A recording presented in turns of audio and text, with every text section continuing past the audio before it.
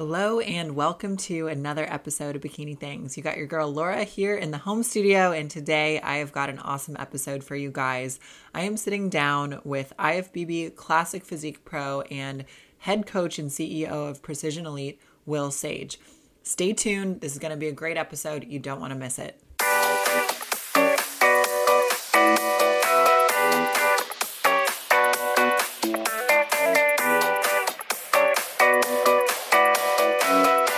Set.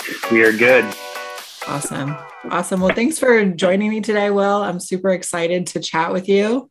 How are you doing today? Yeah, I'm doing great. It's been a day. I'm over here in Texas right now, and it is 9 p.m. So, just the last thing I got to do today, and then I'm just going to wind down after this. Just enjoying life.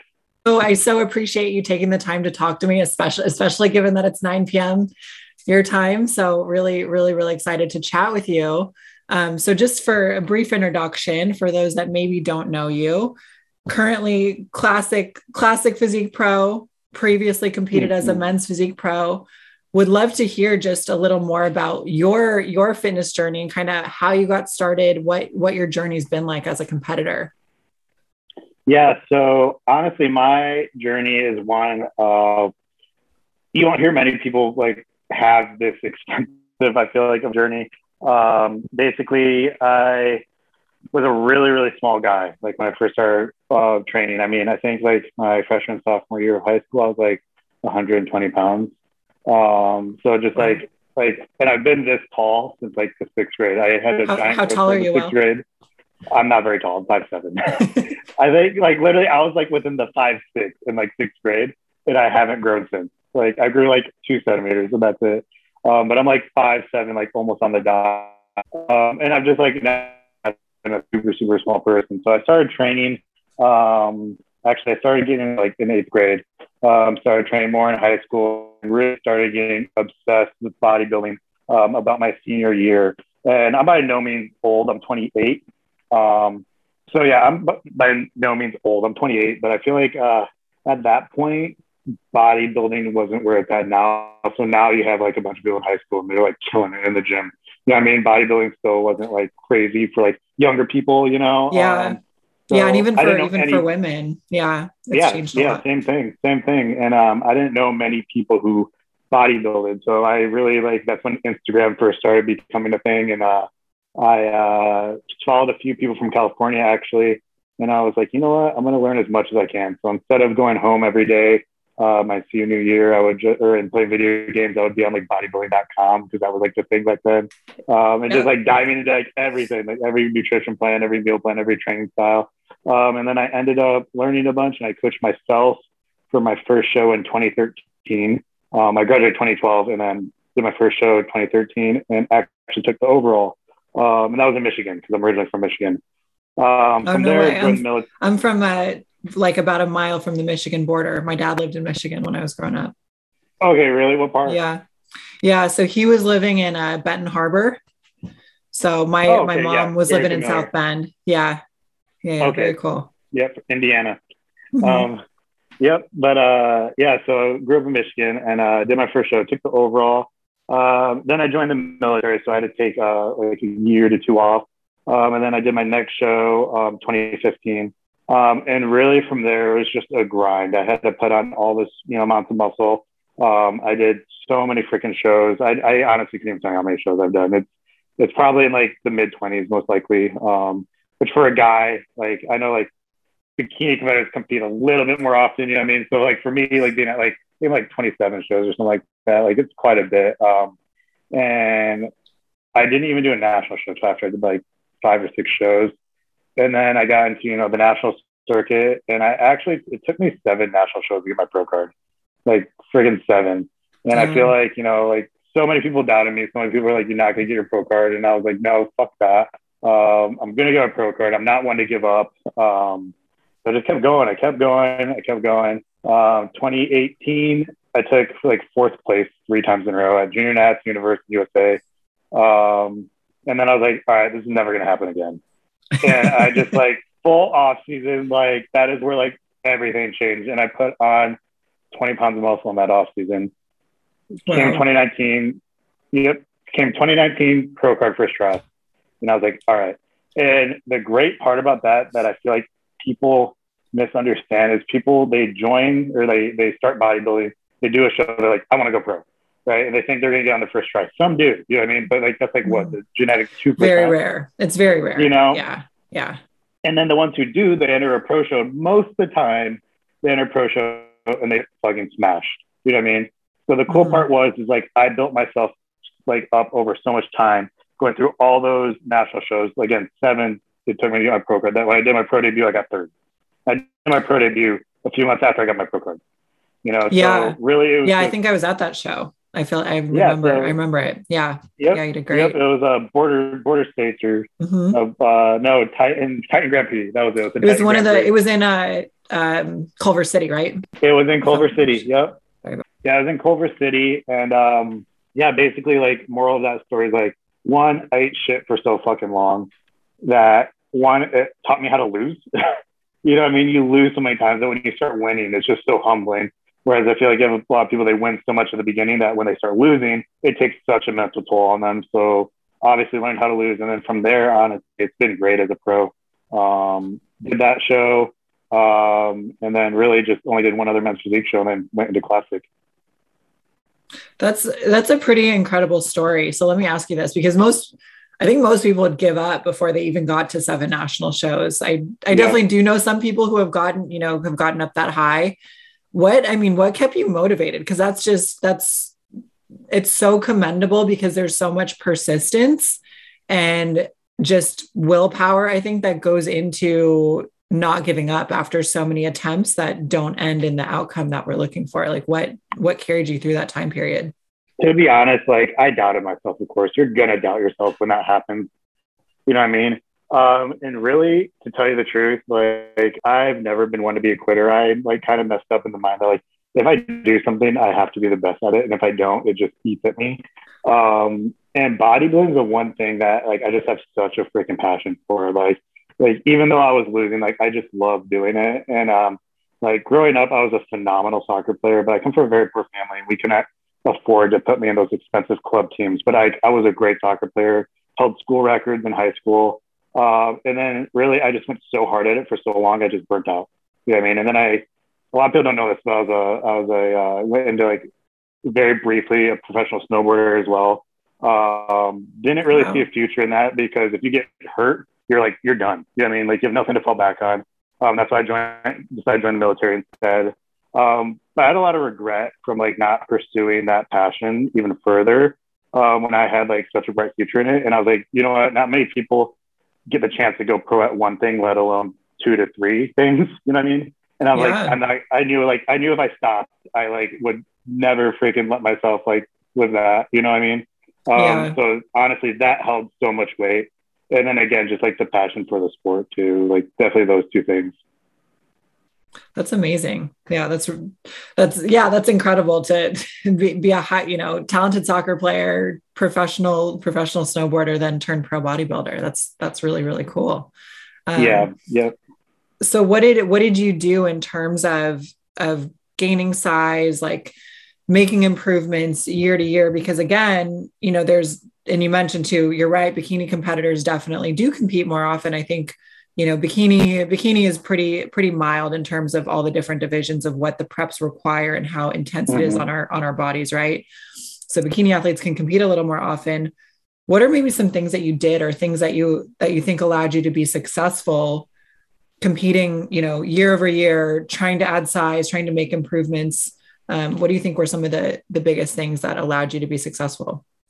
Yeah. So one of them is obviously obviously, like, elephant in the room is, like, having a good coach. Having a good coach that's going to tell you, like, how it is, not going to sugarcoat anything, like, just be straight up with you, like if your feelings get hurt, they get hurt, but at the end of the day, someone is going to be straight up with you, not, like, sugarcoat anything. So that's number one. Number 2, it would be, like, and this goes hand in hand with having a good coach, is, like, not riding the extreme either way. What I mean about that is, like, not being obsessed with being shredded, and also not being obsessed with food after you're shredded. You know what I mean? So, like, I wasn't fluctuating, like, 30, 40 pounds just like that. You know what I mean? Like I was doing things right. I mean, I feel like most people like binge after their first show. After my first show, I did that. I put on a bunch of weight and I was like, okay, I don't like how that went. That's never going to happen again. You know what I mean?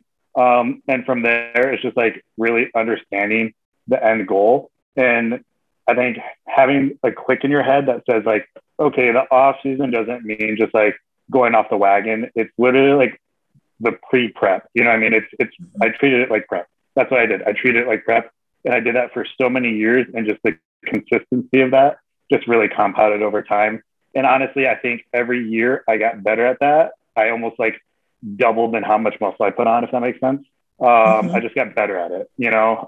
And with that, it's just also constantly learning and never like staying the same. So my training if you saw my training from 8 years ago to today, like it's night and day different. You know, it evolved every single year, training intensity, training style.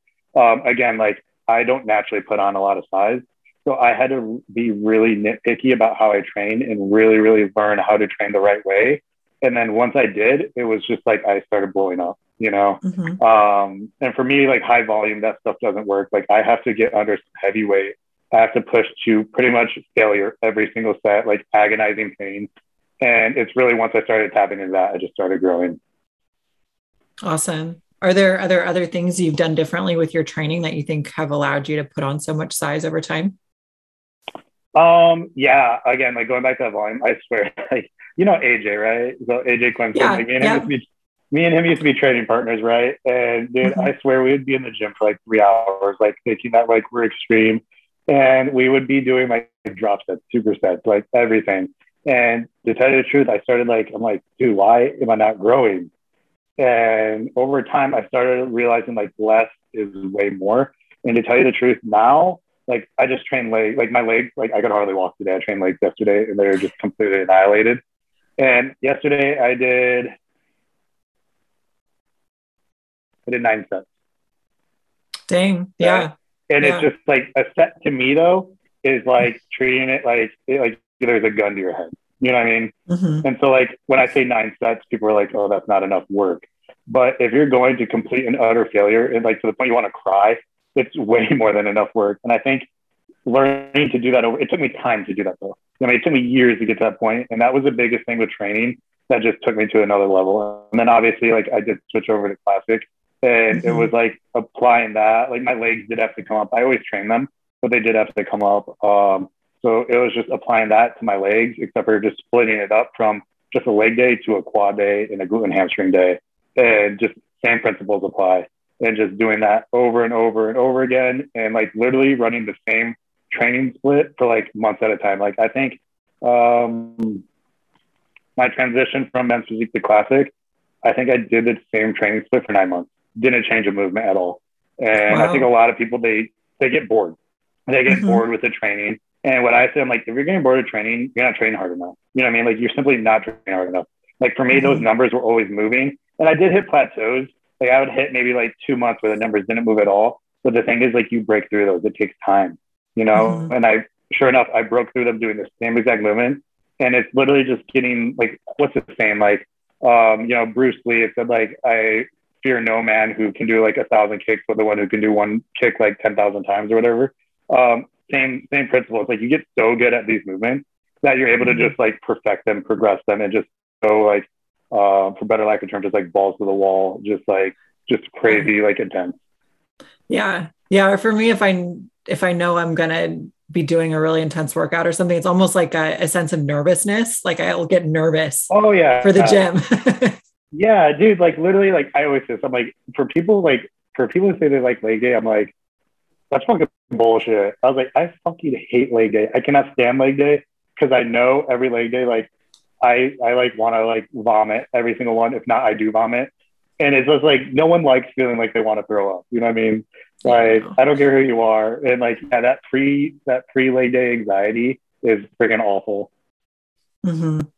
Yeah. That's some really great advice. And just to kind of put it in perspective, because I would say definitely a lot of listeners of the podcast are maybe new competitors, right? So 9 sets in a workout, definitely low volume. On the high side, that would be what, like, you know, say maybe like 20 plus sets in a workout. roughly. Yes, that's Right? correct. Yeah, probably Yeah. 20 plus sets. Like keep in mind when I say like sets, I only count working sets. So there are like warm up sets leading up to or Got it. acclimation sets, whatever you want to call them, theater sets. Yeah. Basically, like when I write my training programs for clients, I like have my mentality in mind and like how I want them to train. And I'm like, I feel like most people when you like, let's say you give someone a program of like, let's say like someone says like 3 sets of 10. You know, I hate that. Hate when I see that in a program, but let's say it's like 3 sets of 10. People normally like will pick up a weight, do one warm up set, and then like their next set they count as their set. You know what I mean? For me, it's like a set is not counted until you are freaking struggling. Once you are struggling, that is where your sets count. Like where you're like really, really, really pushing. So like these sets are literally only those sets where I'm like complete and utterly dying. Yeah, I mean everything before that I consider a warm up set. Got it. Got it. Yeah, that's yeah, it's an interesting way to think about it. And I know I hit you up recently because I'm kind of going through the same thing as I would consider myself a newer coach and trying to figure out how to teach newer athletes to learn how to train with the right intensity. So that's really that's great advice. How did you go about that transition from, like you said, you had to make that transition from men's physique to classic, so adding in a little bit more leg training, but just at the pro level, both of those, both men's physique and classic, are extremely competitive, and you managed to do, very, very well, placing top 5 at your pro debut for both divisions. How did you go about making that transition? How did you know how to switch up your training, your meals, all of that? To be honest, like if it wasn't for my coach, so I'm coached by Ariel Alberto, you probably know that, Team Cuts. And if it wasn't for him, like he's like a brother to me. Like me and him have been working together for 8 years. And like literally when I say he's as close, I literally I only have 3 sisters. I don't have any brothers. He's literally the closest thing to a brother I have. We talk 24/7. We talk every day. And we were just having this conversation. At first, it was just like we were messing around. Oh, like let's go classic. And then I started jumping into some classic poses. And he's like, "We're doing classic next year." And I was like, "Shut the fuck up." And he's like, "No, I'm serious." I was like, because he knew I've always wanted to. And he was like, "Dude, you train." He's like, "All right." Like, I don't care if I offend anyone. But he's like, "You don't train like a men's physique competitor, man. Like, you're a bodybuilder. Like, you train harder than most bodybuilders I know. You get like utterly shredded, like freaky, because I get like super vascular and super grainy." He's like, you're a bodybuilder, and it's time you go that route." And I was like, "You know what? Let's do it." I was like, "Let's do it." But even then, when he said that, like, I would still check in my men's physique poses. Like, I would do like classic poses, my men's physique Yeah. poses. Because, dude, I was so in my head. I was like, "Dude, are we really gonna jump from pro men's physique straight to pro classic physique?" Like, it'd be different if like, because like as a pro, you can really do any division you want. Like, you can. Totally. Not saying it will look good. Yeah. But let's say you had to like go from men's physique and you had to start all over and go back into amateur classic, right? I'd be like, "Oh, easy." But the fact of going from pro men's physique to pro classic physique was just like such a mental block in my brain. And I was like, all right, if I'm really going to do this, I have to bring my training up to a whole nother level, off season to a whole nother level. And like, basically that's what we did. I would touch on that second. But again, like I would send him those men's physique, send him those classic poses. And then one day he was like, "Never send me a men's physique pose again." He's like, "You look stupid." And I was like, "Damn." I was like, "All right." And so like, that was the point where I like fully committed, and I needed that. I was like, "All right, I'm all in." Mm-hmm. And we did an off season, and dude, we had to put so much food that I'm not even joking. Like at least once a day I was in the toilet throwing up. Oh, damn. Just from, yeah, Just like the volume of food. if I was on a leg day and someone spoke about food, I would go to the trash can. Not because of the Oh, leg day, damn. just because like one, you're huffing and puffing from the leg day, Yeah. and then you The get that food's thought like of right food. there. And as soon as that thought of food hit me, I would run to the trash can because like the thought of food made me want to gag. Wow. So that's how much food I was pushing. And again, like, dude, I hated my life. I was like, I had no hunger, like signaling at all. I was never hungry. I was smashing food just like 24/7. I'm talking like 400 grams of rice a meal, like just not Dang. fun. And then on top of that, my training obviously had to go to another level. So like I had to go to a really dark place for that. I had to like literally meditate in my car before every session, go into the session and just be like, have that in the back of my head that I'm going through that transition. And to be honest, I didn't think my intensity could get any greater, but it could, and it did. So really, it was like really gun to the head mentality. Like if you had a gun to your head and you could do another rep, would you do it? You know what I mean? It was like that type of mentality. And then I did have a training partner at the time in San Diego, and like we just pushed each other to like, our goal was to just destroy each other every single session. And that's where like having a good training partner comes in. And so like basically that's what I did. It was just like identify my weak points, which were my delts and my legs clearly. And it was just like adding those in at more volume at the same intensity. So instead of maybe doing, that's for, I don't remember how many sets I was doing, but let's say I was doing 6 sets of delts a week. I went up and I did 10 to 12. I just split them between 2 days, same intensity, and I hammered them. And then obviously I spoke about the legs. I did the same thing. I split them up between a hamstring and a quad day and just annihilated them completely. Nice. Do you know, just, I'm kind of curious, do you know how high like your calories or your food got during that time during that off season? Honestly, we got to the point where we had to add in like a lot of cheats. And I would say like, even on those cheat days, like honestly, I don't think they were super high. Just like, I'm not like I used to be able to eat a lot. And then after bodybuilding for so many years, like I just don't have a huge appetite. I think I was chilling around like 6,000 calories. And then obviously like on days I would get cheats, that would probably bump up to like 7,000. You know what I mean? Yeah, that's a lot of food. That's a lot of food. Yeah. As soon as I start hitting like 45, I'm normally like, I don't want to keep going. But obviously you have to. But I started doing things like I started like drinking a lot of pomegranate juice. If listeners don't know, pomegranate juice is just loaded with carbs. I think like 8 ounces of pomegranate juice or 10 ounces has like 60 grams of carbs. So breakfast pomegranate. So pomegranate juice, like 10 ounces 3 times a day. Rice Krispie cereal, bagels, English muffins, like a shit ton of rice.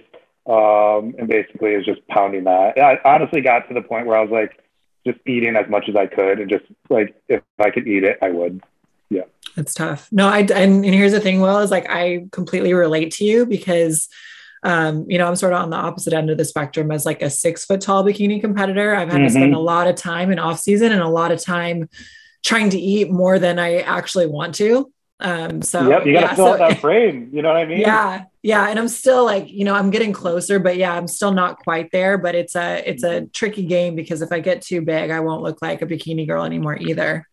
But yeah, I definitely relate to that. Like bagel, off-season bagels, simple carbs, whatever you can do to kind of like get all the food in. So at that point, it like doesn't matter. Like at the point of shoveling so much carbs, like it really matters. Even like fats, it's like, okay, how can I get more fats in? All right, let's start adding in like MCT oil. Let's start adding in coconut oil. And at that point, like people say like, no fats post-workout. It doesn't matter at that point because all the meals are overlapping at that point. It's like just getting you're just full. You're just full all the time. Like your digestive system just never gets a break. Yeah. Yeah, I totally get it. I don't know of many girls that have done this. Like I used to do like the mass gainer shakes and stuff like that too.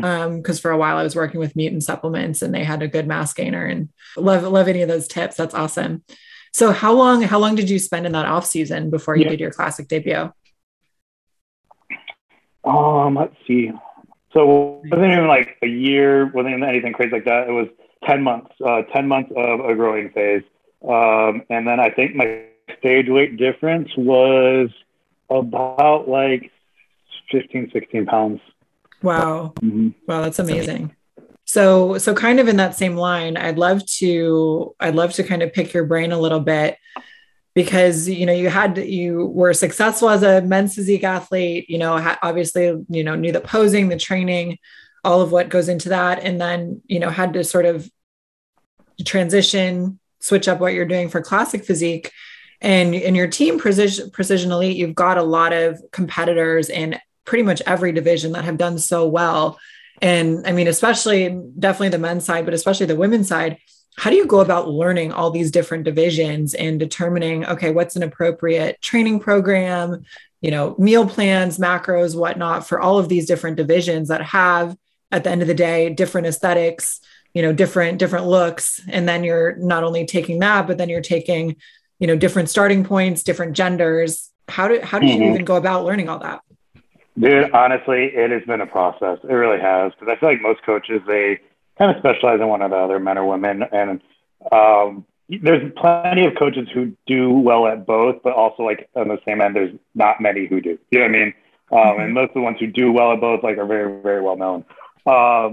And honestly, it was a lot of time learning. I mean, I mentored under Ariel for 6 years before I even started coaching. Like, literally, because like I'm the type of person, like, I don't like going in blind on things.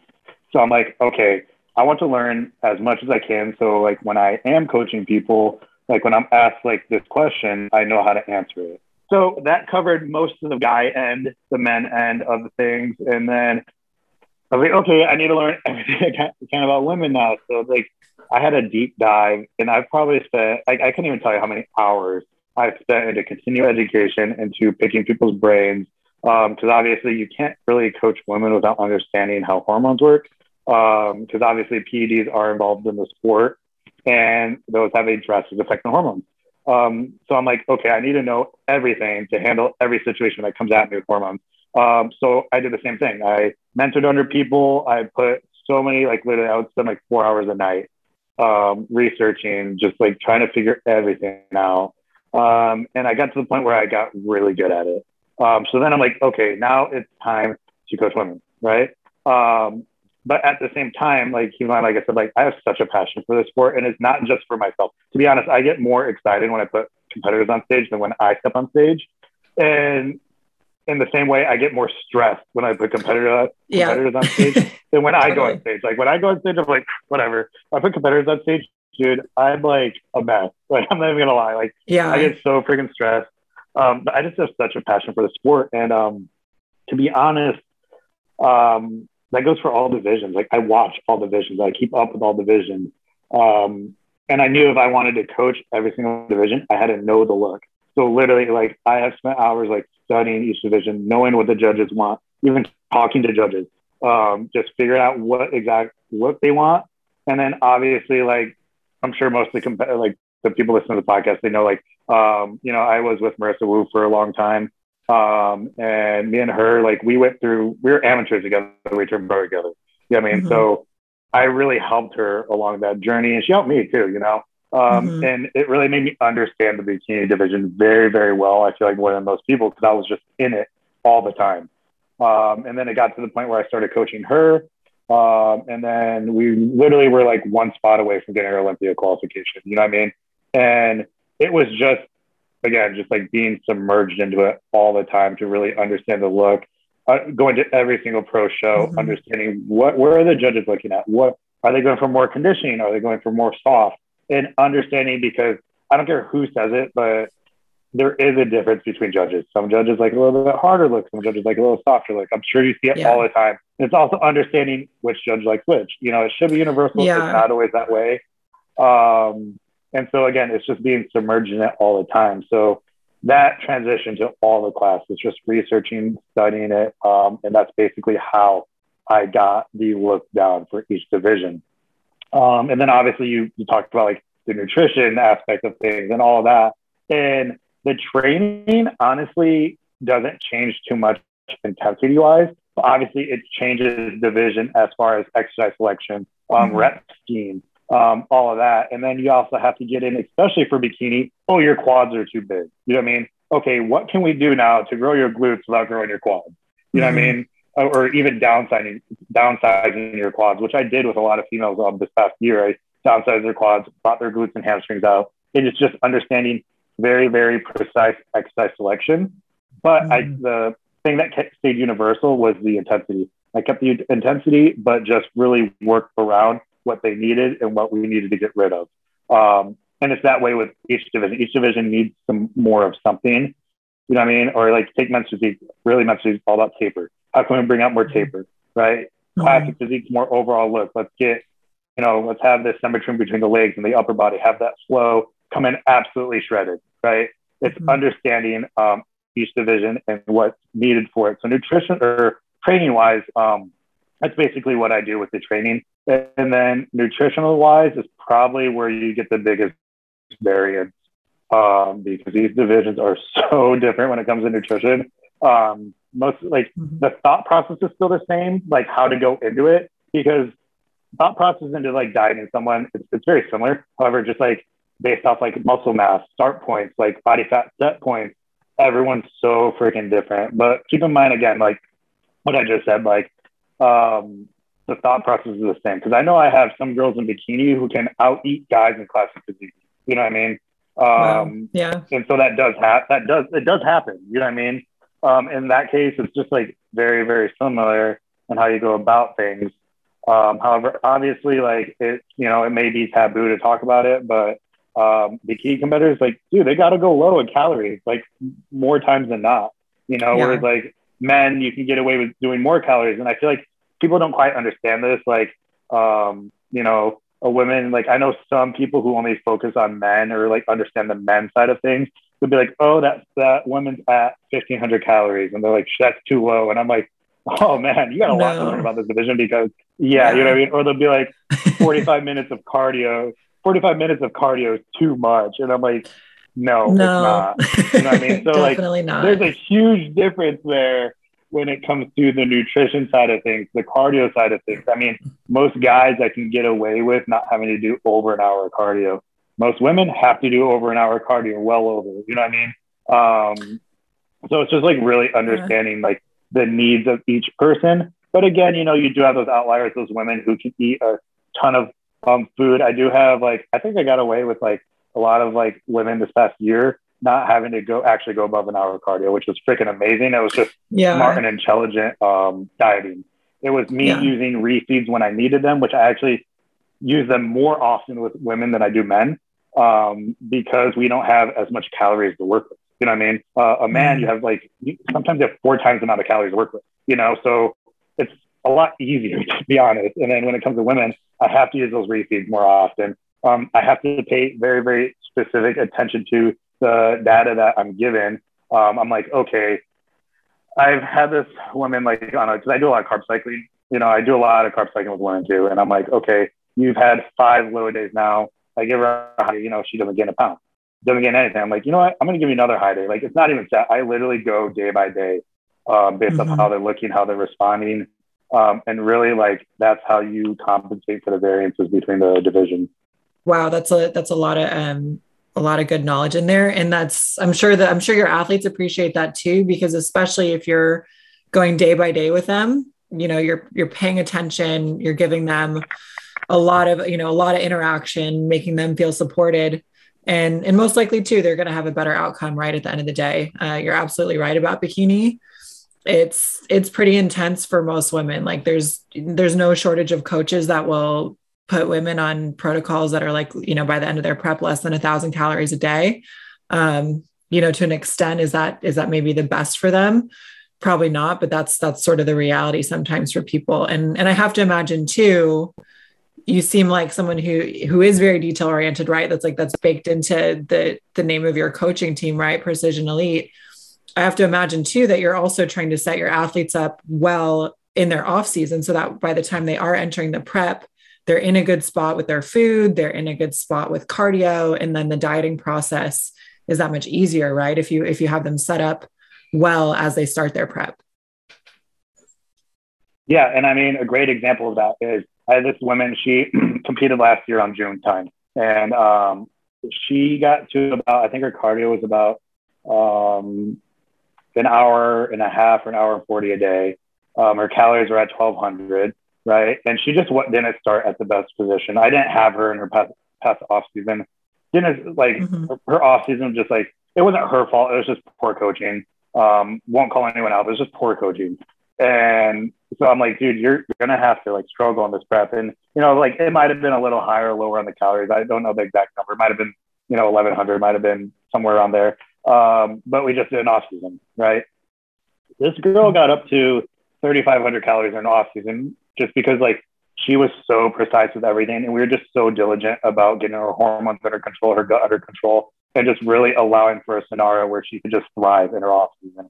And then she just we just kind of did a prep. She was going to do a show Unfortunately, like we got her like getting her pretty shredded, and she's getting married soon after. And she's like, dude, I don't want, and she gets like really bad death face.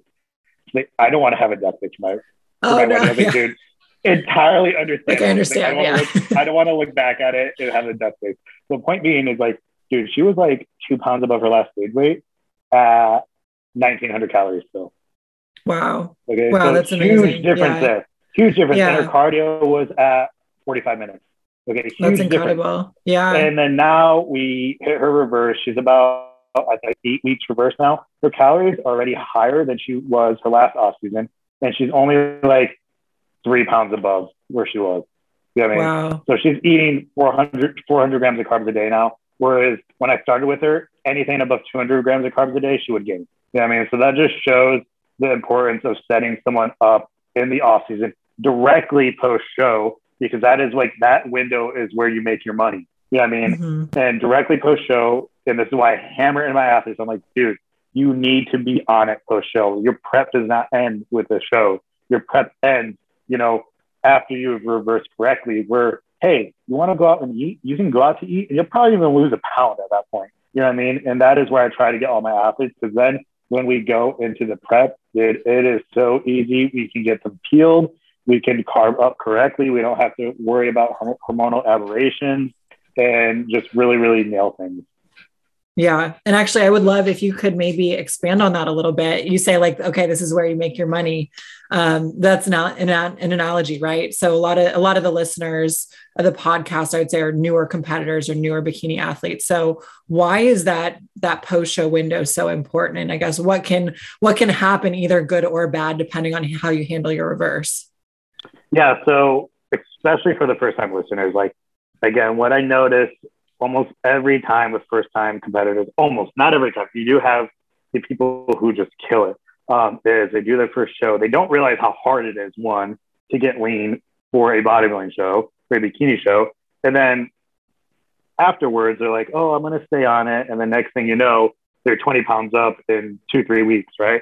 And that right there, because there's no, I don't care what anyone says, there's no such thing as breaking your metabolism. Your metabolism adapts, right? So it is now, by the end of the prep, it is now adapted to however low of calories you've gotten to. So think about it, if your body's adapted to, like, let's say 1,200 calories, right? And you start feeding it 4,000 calories a day, you are going to have such a bad hormonal blowback that literally, like, if you would have just spent 8 weeks or so just like reversing properly, you'd be fine. But because a lot of these women, they go post show, they binge, they have that hormonal blowback. What happens a lot of times is the stress is just so high. When stress is high, cortisol is constantly up, right? When cortisol is constantly up, it's stealing from hormones, right? Because cortisol, that's what it does. It steals from hormones. So it's constantly up, all right? And then you start running into issues like estrogen dominance, gut issues. And once you run into gut issues, there's a lot of thyroid conversions in the gut. You start running into thyroid issues because the gut issues have arisen, and there's poor thyroid conversions, right? I won't go too far into that, but basically it creates this cascade of just an awful effect.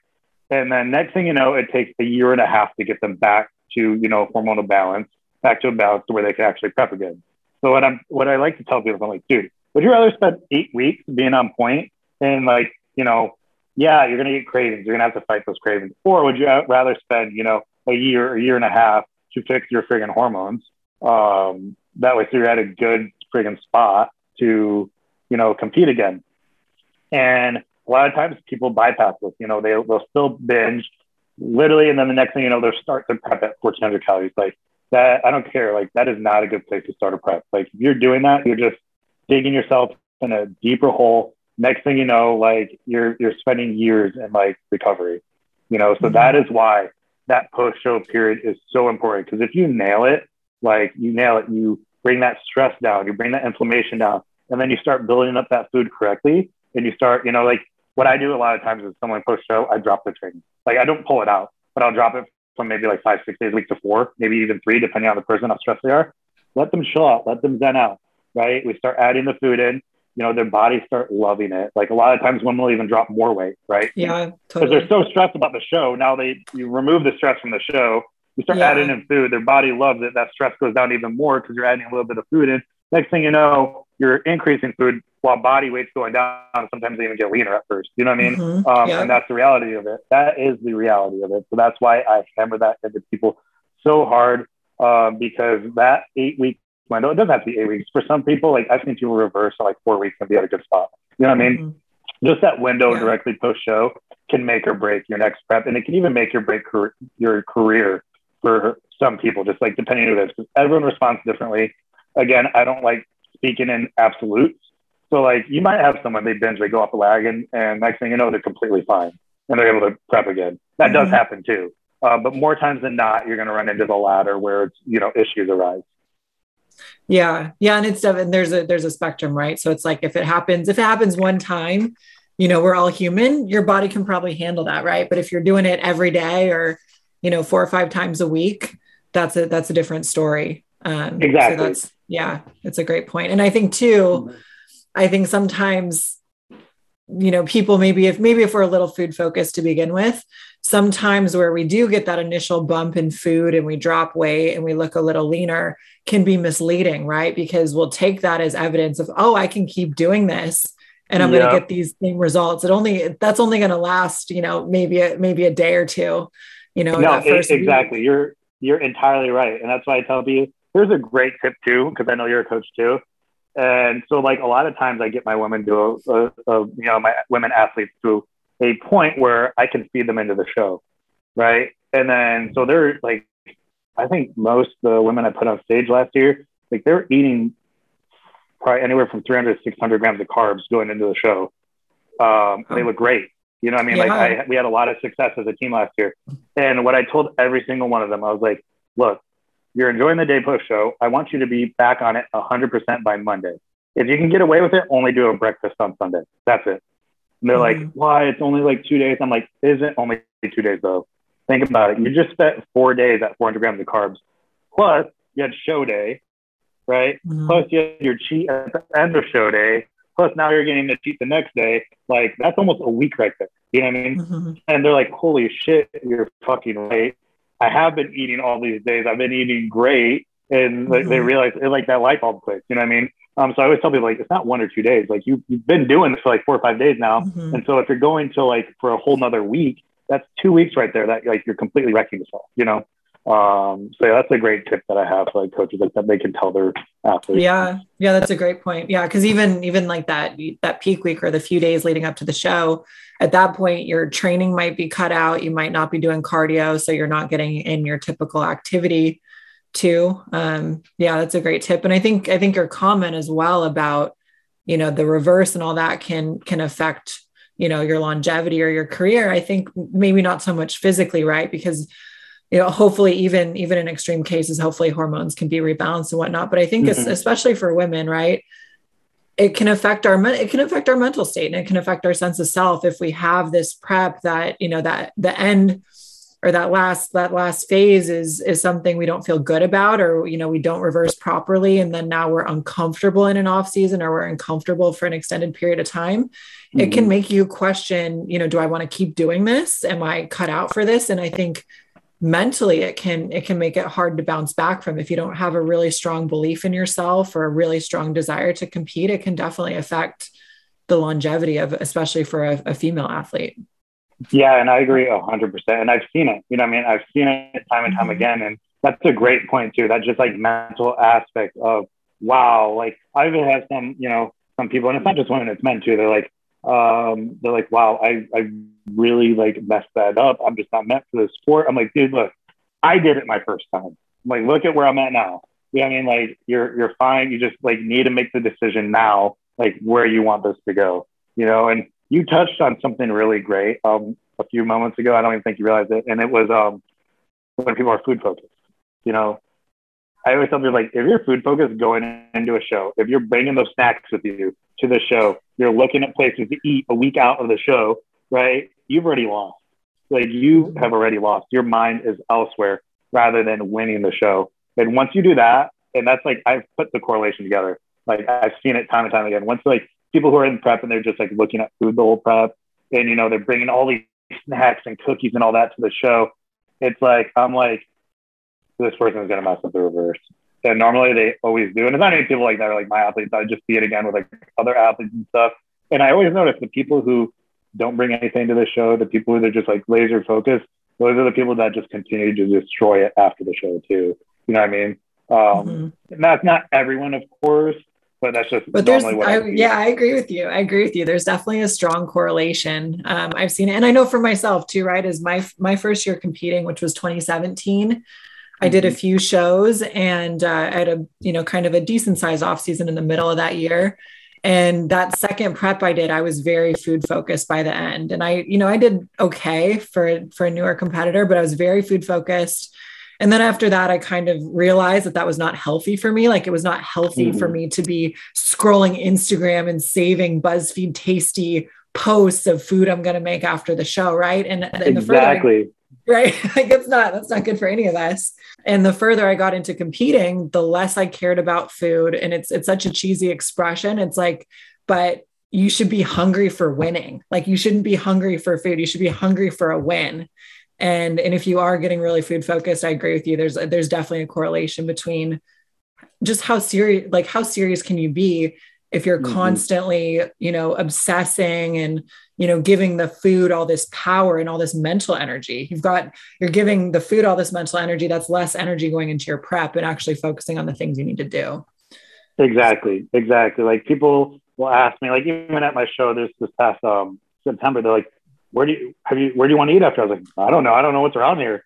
And they're like, you haven't looked at anything? I'm like, I don't look at anything until after breed judging. Yeah. I'm like, well, I'm even then I'm just like, oh, we'll go there. I'm not even gonna look at the menu. Let's just go there. I'll be like, hey, you pick for me. Like I'm freaking focused right now, That's a great point. So let me ask you this. This is Bikini Things, right? So obviously you coach both male and female athletes, but I would argue too, there's a little bit maybe different sports psychology that we would use with women. Has there been any like learning, research, or any things that you've just picked up learning to coach women? Because I do want to acknowledge this too. You had an amazing year with your bikini athletes. I mean, number one, Deanna Dang won the USA, turned pro this year.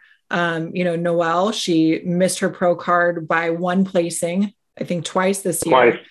Yeah. And then Jen Butters also, placing really strong in that, just kind of missed that first call out at NPC Nationals as well. And I may be missing other athletes too, but those are a few that, are kind of have been out here in California. So they're kind of front of mind for me. So what do you think is there any difference to coaching women, or if there's any things you've learned to help your athletes be so successful in the sport?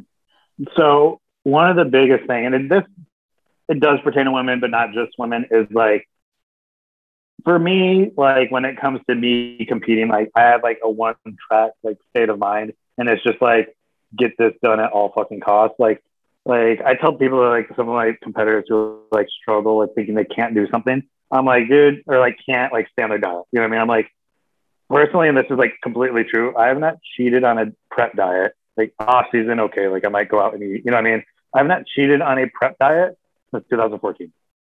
That was my first year working with Ariel, and I was like, this is never gonna happen again. Haven't had one thing off the diet since then. And just because I was that way, I feel like I was like, when I first started coaching, I was like very, very hard.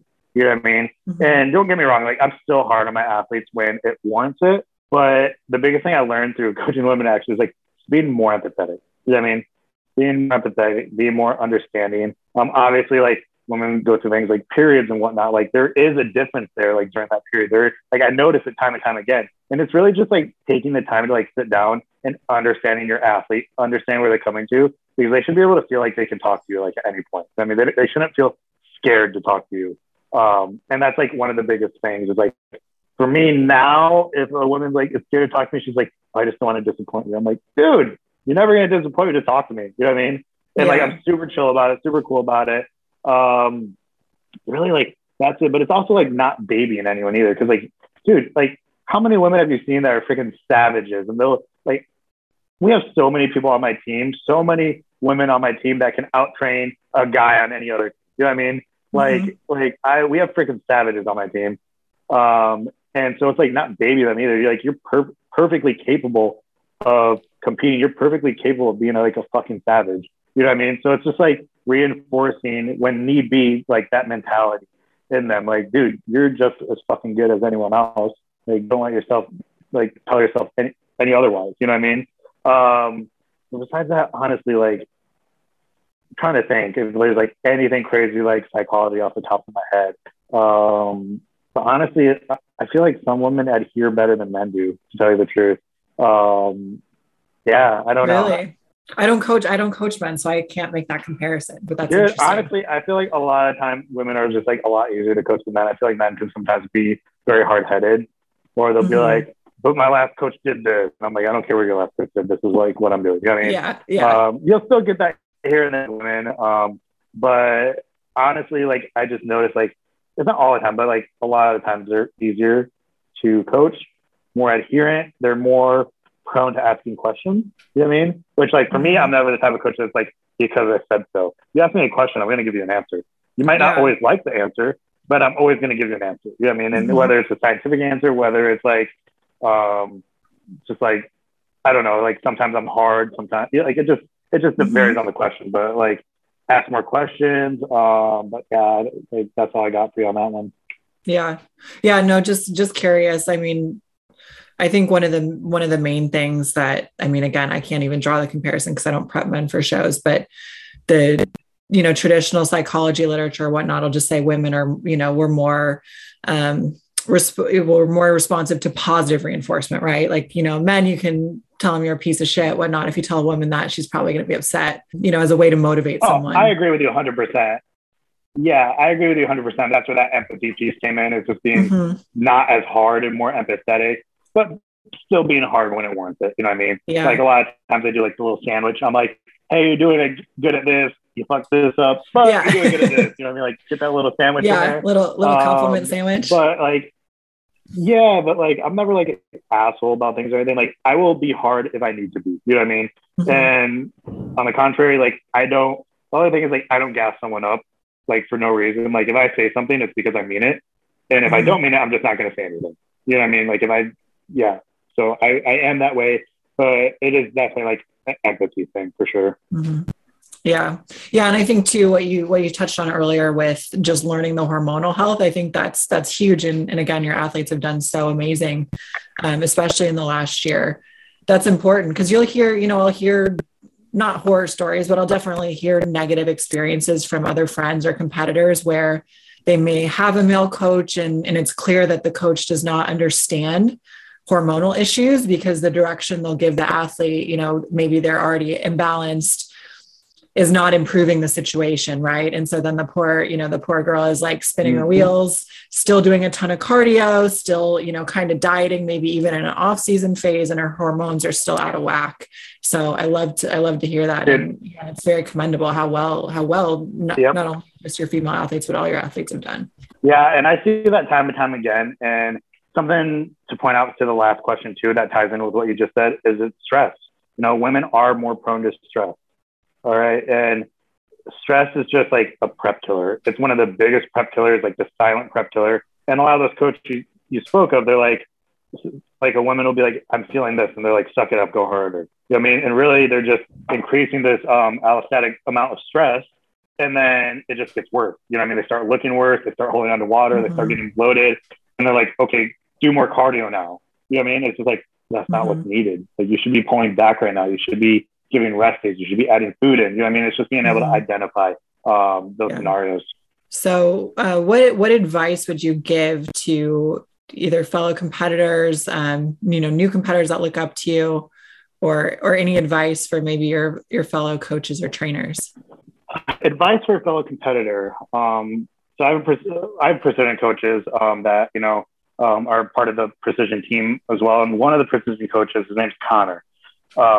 He made a great post today, and it was about like competitors who were like, I want to go pro, right? And what he said was like, he gave this great analogy. And what it was like, you have this guy, right?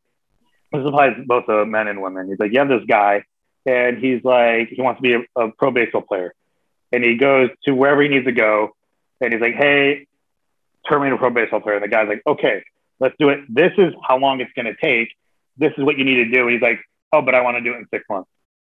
Right? Like, would that be realistic to you? You know what I mean? And like bodybuilding is no different. And I think the biggest thing is for a new competitor, it's like, have those goals, have those big goals, right? But don't have crazy unrealistic expectations of yourself or the coach.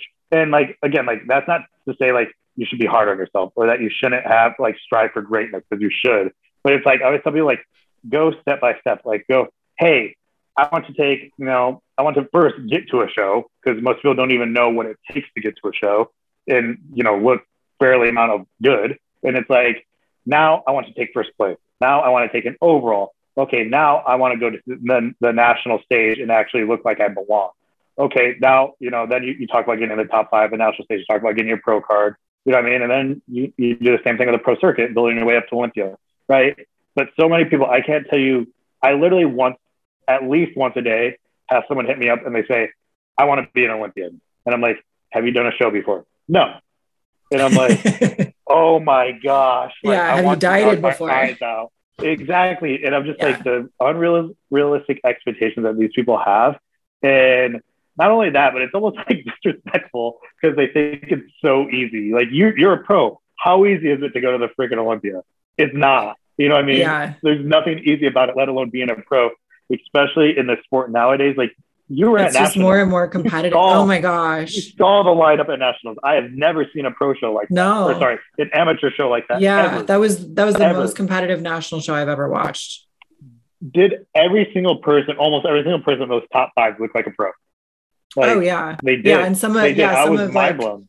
Bikini, some of them, it was like, out of all of them, maybe there are 30 girls in a class, maybe 2 of them look like they shouldn't have been in a national show. Like the other 28. Yeah, exactly. I've never seen anything like it. And like for these people, or at least, potential athletes to be like, hey, I want to turn pro this year and never do a show. I'm like, dude, what about all these people who are busting their ass to even get to, that top 2 at NBC nationals? Like they're going to laugh in your face. You know what I mean? Because how hard of work it takes to put, or how much work it takes and to get into that level.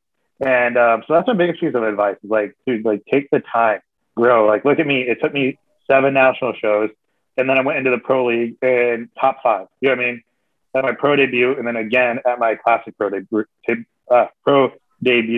Like, take the time, grow. Don't be in a rush. Don't get stuck on doing show after show after show as an amateur. If you're not getting to the level you need to be, take that time to grow. You know what I mean? Mm-hmm. And then same thing as a coach. Like the biggest thing I wish I would have done as a coach earlier on is, I know I told you like I did hours and hours of research. It's even more research because my time is spread so thin now that like I have to like literally like stay up late at night to like get in that research. You know what I mean? To get in that continuing education. It's like stack as much education as you can, and keep in mind like there's no great books out there that teach you how to be a bodybuilding coach. There really isn't. But it's like, do these mentorships, hit up people. It's as easy as, I taught a class last August, I believe, maybe it was like July. I don't even know. Taught a class last year. And it was like pretty much on how to get to like this level of coaching and the steps to take like education wise. And it's like, dude, just like learn as much as you can. Like, it's as simple as like reaching out to someone, and most coaches will help you. Like, you might have to pay them for the information, and rightfully so. But like, if you're willing to cough up the money, which is worth it, like they're willing to mentor you. You know what I mean? And that's what I did. Like, I would hit people and be like, hey, like specific people who are good at a specific thing. I'd be like, how do you do that? Next person, I'm like, I like how you do that. What do you do to get to that point? You know what I mean? And it's been like, a mix of all these styles where I've created my own style through that. And I've been able to see different trends and different patterns, right? And it's just like, as a new coach, like, don't be so focused on making money. Don't be so focused on getting as many clients as you can. The clients will come, the athletes will come. And it's just like build up to that point. You know what I mean? And so it's like kind of the same for both athlete and coach. Just taking the time, not expecting to be at the top in one freaking year. Yeah. Yeah, I agree 100%. I mean, one thing too that you're saying, but you're not saying outright, is like, be realistic, right? Like, be objective with yourself, be realistic. For someone like me, like, I think back when I started competing, is like, I wanted to turn pro my first year. And then by my second year, I realized how far I had to go and how much weight I needed to gain before I'd get there. So just kind of having that perspective. Exactly. That's awesome. Exactly. And that's not to say, like, again, that you shouldn't have expectations, because expectations are great. Goals are great. Dreams are great. Like I still now have dreams, you know what I mean? And it's just like, okay, what steps do I need to take to get to those dreams instead of going step A to Z, you know what I mean? Like you gotta hit the steps in between. So that's like, that's the biggest thing. That and like reverse correctly for you competitors out there, just reverse correctly. That's like huge piece of advice. And find a good coach. Do your research, find a good coach. Like that will make the world a difference. There you go. Awesome. And we'll include all your information too. So if people want to hit you up for coaching, they'll know how to reach out. Yeah, that'd be great.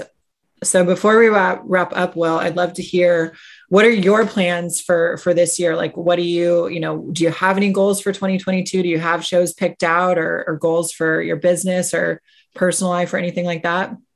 Yeah. So both actually. So we spoke a little bit about this before we went live. I did just move to Texas. I moved to Austin, Texas.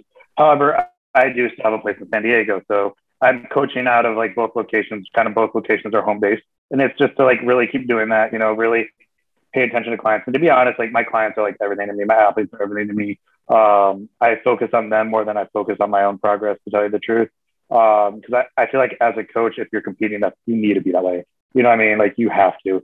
And I know once I get to the point where if I get to that point where I'm like, which I will, where it's like, okay, if me competing is impeding on, my client's progress, I will stop competing. You know what I mean? As much as I love it, I love bodybuilding, but like, I love putting my athletes on stage. I love coaching. Like it's such a passion of mine. So really this year I do plan on stepping on stage. It's probably going to be in October. I did have a few injuries just towards the tail end of the year that I had to deal with. So like I literally just started my off season like 3 weeks ago, like officially.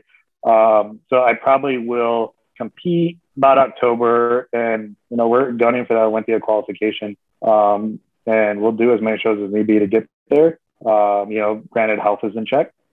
And then for athletes, dude, we have such a sick roster of athletes competing this year. Just like I've had athletes with like a lot of people have taken 2 years off for this season. You know what I mean? And it's just like, I'm never the type of coach. Like you'll see a lot of coaches who they just like keep pressing people to compete because numbers at shows get them athletes. You know what I mean? Whereas me, like the cool thing, and person who said it to me was James Hurst. James. James Hurst was like, dude, you're coming to these shows with 1 to 2 people, and almost every time, like they're gunning for the overall, both of them. You know what I mean? For whatever division they're in, and that's my goal. My goal is for like every person I step on stage to be the best, if not one of the best up there. And again, this year, like we have a lot of shows we're doing. We're gonna clients doing, junior nationals, universe, USA nationals. Don't have anyone set for North Americans right now, but just a bunch of regional shows in between. And it's just going to be really fun to see where everyone lands. Of course, like, again, going back to NBC Nationals this past year, the sport just leveled up. You know what I mean? And if I didn't see that show, I would be like, we're getting hella pro cards this year. But because of that show, I'm like, I really want to see where my athletes stand up this year. Cause like, to me, like right now they look freaking unbeatable, but of course, like you put them on stage, you don't know. But we have a sick roster this year. So it's really just crushing these shows, competing myself, and just like having an amazing freaking year. Awesome. Well, I'm sure there will still be hella pro cards. So those are some awesome goals, Will, and I hope you achieve all of them. Very cool. So before we wrap up, how can people find you? One is obviously Instagram. So the handle is WillStage_. Super easy. And then if you guys want to check out the website, it is teamprecisionelite.com. And so one of those is the best way. Awesome. Well, thanks so much for coming on the podcast, Will. It was great chatting with you. Of course, dude. This was a lot of fun. I mean, we talked a little bit longer than I even thought we would. Like, that was a ton of fun. I really enjoyed it. So, yeah, thanks again. Thank you so much for listening. Don't forget to rate, review, and subscribe on your favorite podcast platform, and give us a follow over on Instagram at @bikini_things. Catch you in the next episode.